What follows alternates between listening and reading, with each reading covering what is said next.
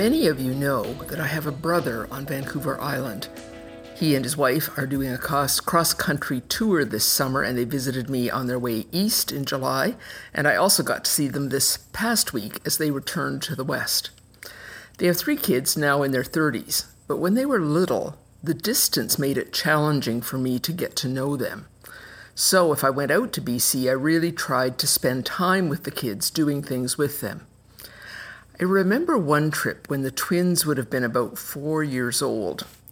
We were playing some matching card game, and as the game unfolded, I became increasingly uneasy because one of them was getting far more pairs than the other. I was anticipating an exuberant celebration of a lopsided win by the one and tearful despair over a loss from the other. But as the final card was played, Lee jumped up, flung out his arms, and said to his twin, "Look, I have 7 pairs, and you have 2 pairs. We both win!" They both happily laughed and were ready to start a new game. It was remarkable to me and still sticks in my mind all these years later. To be so secure in the relationship that they could just enjoy playing together without having to compare or compete. For me, it was actually a nice picture of humility. There was no self-satisfied bragging by the winner, nor self-critical dejection in the loser, but just a self-forgetful joy in the moment. Last week, Aaron launched a new series for us with the message titled, "I think he, Jesus, has something to say." I think he has something to say. He pointed out that many of us come from backgrounds that encouraged us to believe in Jesus, to trust him for salvation so that we could be sure we would go to heaven when we die. But there can be a risk for us if that's all that our faith means. Jesus wants us to believe in him, but he also wants us to believe him, to take seriously the things he said and to put them into practice in our lives. So for 5 weeks, we are going to look at what Jesus said. The things that he said when he wasn't responding to a question or to an accusation, but when he was saying what he wanted to say, when he got to set the agenda. 5 topics that he not only spoke about, but that are recorded by more than one of his biographers, and topics that he emphasized by creating parables to illustrate them. And finally, traits that he consistently demonstrated in his life and ministry, and in his crucifixion and death. Today we're looking at the first of the 5. It's one that Jesus spoke of often, but in contemporary life it's actually pretty countercultural, and because of that it's often misunderstood. It is humility. Jesus actually created several parables and metaphors to try and communicate what he meant by humility. Here's how Luke records one of them. "And he also told this parable to some who trusted in themselves that they were righteous and looked down on everyone else. 2 men went up to the temple to pray, one a Pharisee and the other a tax collector. The Pharisee stood and prayed these things with reference to himself. 'God, I give you thanks that I'm not like other people, swindlers, unrighteous people, adulterers, or even like this tax collector. I fast twice a week. I give 1/10 of all that I get.' But the tax collector, standing far away, did not want even to raise his eyes to heaven, but was beating his breast, saying, 'God, be merciful to me, a sinner.' I tell you that this man went down to his house justified rather than that one. For everyone who exalts himself will be humbled, but the one who humbles himself will be exalted." I think Jesus was actually having a bit of fun here, drawing such an extreme contrast between the religious man and the tax collector. When he describes how the Pharisee prayed, the Greek is apparently not entirely clear because it's variously translated, he prayed to himself. He prayed with himself. He prayed about himself. And even he prayed in honor of himself. But one thing is clear, it's all about him. He is the center of his universe. And like most of us, at least on our bad days, he bolsters that center, that citadel of self, by comparing himself and competing with others.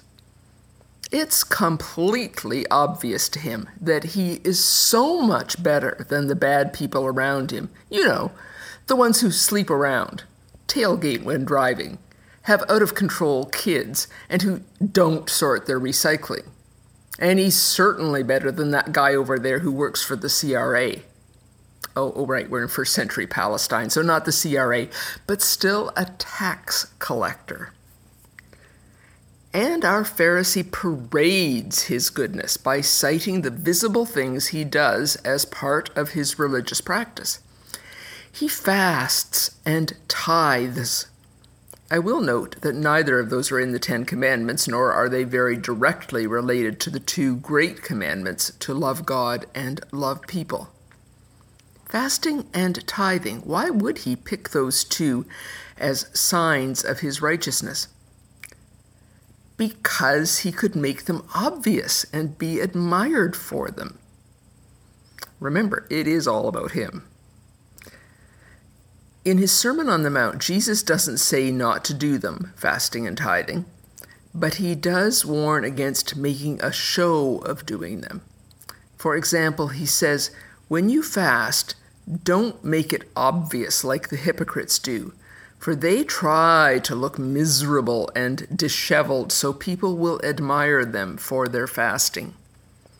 And he decries the exaggerated generosity of those who throw the coins for their tithe into the brass treasury with such force that the sound echoes around the temple.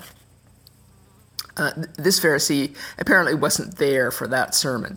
He ostentatiously paraded the outward trappings of his religious observance, but it's pretty clear that Jesus is not impressed with him. Jesus then turns his story to the tax collector. I wonder if he painted the Pharisee in such extreme and negative terms because he's about to make a tax collector, a hated collaborator with Rome, the hero of the story. Maybe the religious guy needed to be particularly obnoxious for the story to work at all for Jesus' audience. The tax collector is at the opposite extreme in that he does not presume that his behavior will merit the admiration of others. Because let's be honest, the Pharisee's performance is really aimed at the people who will hear and admire him. But in contrast, the tax collector is skulking in a corner, trying to avoid the notice of other people. It might even be tempting to see him as wallowing in the kind of self-loathing that isn't really humility. But the thing that struck me was that he came to the temple to pray in a public space. If he really was burying himself in a story where he was beyond redemption, a pathetic waste of oxygen, the temple is the last place he would have gone. Yet he comes to the temple. I think he comes not because he has confidence in himself, but because he has confidence that God will be merciful. Maybe he remembers from his childhood that the psalmist said, "The Lord is gracious and merciful, slow to anger, and abounding in steadfast love." And so he comes, with no confidence in himself and his merit, but with a hopeful confidence in God. Jesus summarizes his little story by saying that it's those who humble themselves who will be exalted. Or in Eugene Peterson's translation, this taxman, not the other, went home made right with God. If you walk around with your nose in the air, you're going to end up flat on your face. But if you're content to be simply yourself, you will become more than yourself. I like that. If you're content to simply be yourself, you will become more than yourself. And so a tax collector, an unlikely hero, provides a lovely example of humility. But of course, Jesus himself, even more completely and consistently, embodies humility. Think of the arc of his life.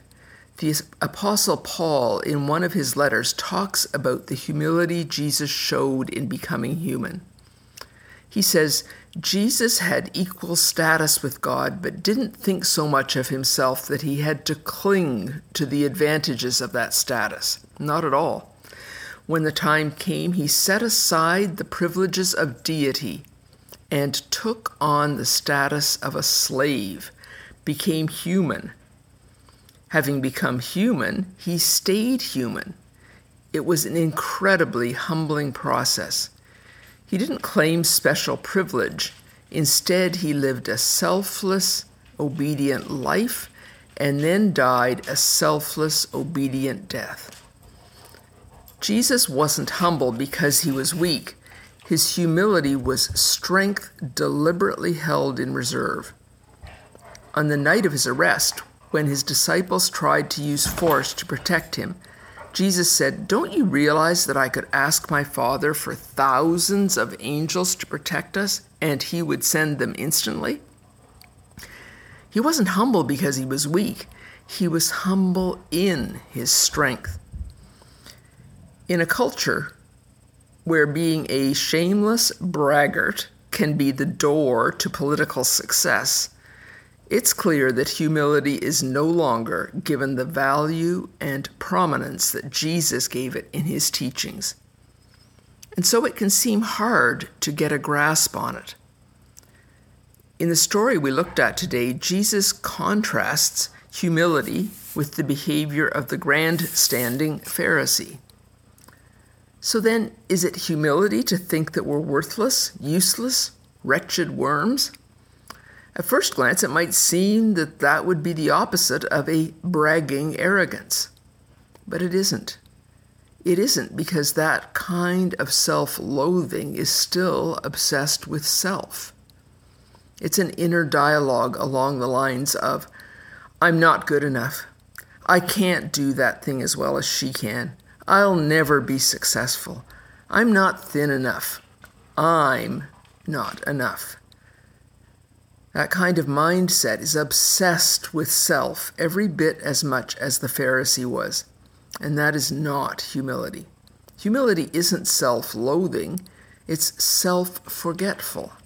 It's far more like the twins whose card game I told you about at the beginning, ignoring the data on the score sheet that would label them as winner and loser, and delighting in having fun together.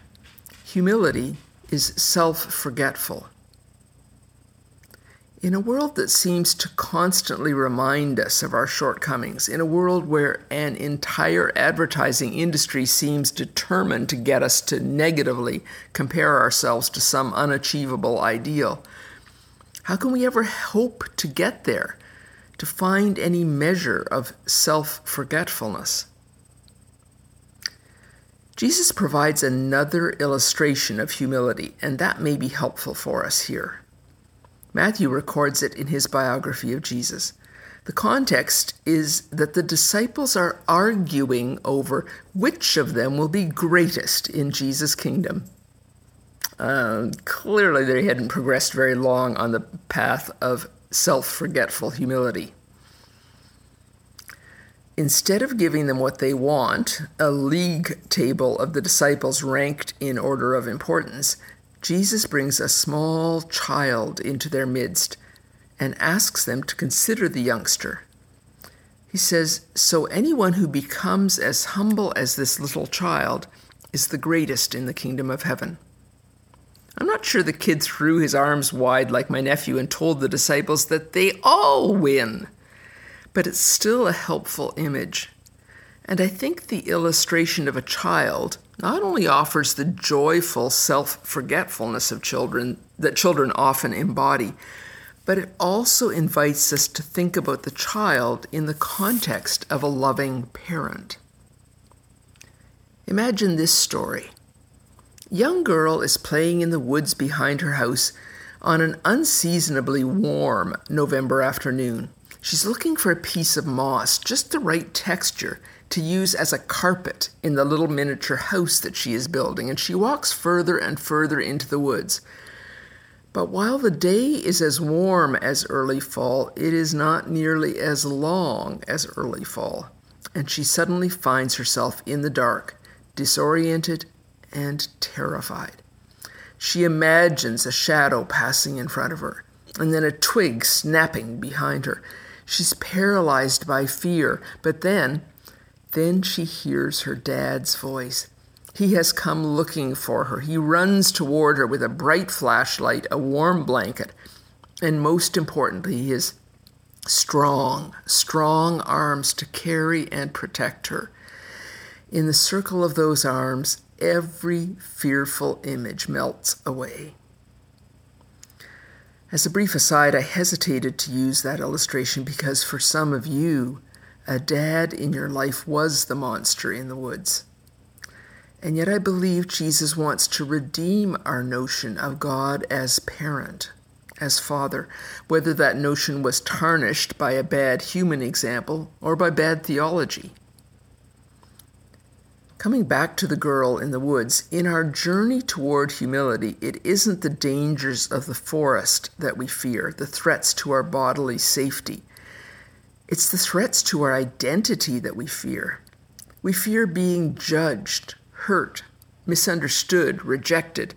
And so our temptation is to armor up, to adopt an external mask that exaggerates our assets and hides our weaknesses. And we may even take a quiet delight in noting the weaknesses and shortcomings of others, especially people we don't like, because it helps us feel superior. But sadly, that strategy intended to make us more secure leaves us more vulnerable. There is the constant fear that someone will see through us, find our weak spots, and despise us. Astra Taylor, who was chosen to deliver this year's Massey Lectures, aptly entitled her series, The Age of Insecurity. In the midst of that societal angst, in the midst of trying to follow Jesus' call to humility, yet knowing our urgent need for self-protection, how can we ever learn to be self-forgetful? It seems to me that for us, the solution is very much like for the girl in the woods. It lies in the strong, loving arms of the Father. When we come to really know that God loves us unconditionally, the God who sees and knows us completely, all our failures and weaknesses and inconsistency, yet still loves us. We can stop striving, stop comparing and competing, and be at rest. When the little girl in the woods is scooped up into her father's arms, all her fears fade away. And when we really believe that God loves us, all our insecurities fade away too. The South African writer and pastor Andrew Murray describes the humility that comes from that kind of rest in God, and I want to close with his words. Humility is perfect quietness of heart. It is to expect nothing, to wonder at nothing that is done to me, to feel nothing done against me. It is to be at rest when nobody praises me and when I am blamed or despised. It is to have a blessed home in the Lord where I can go in and shut the door and kneel to my Father in secret and am at peace as in a deep sea of calmness when all around and above is trouble.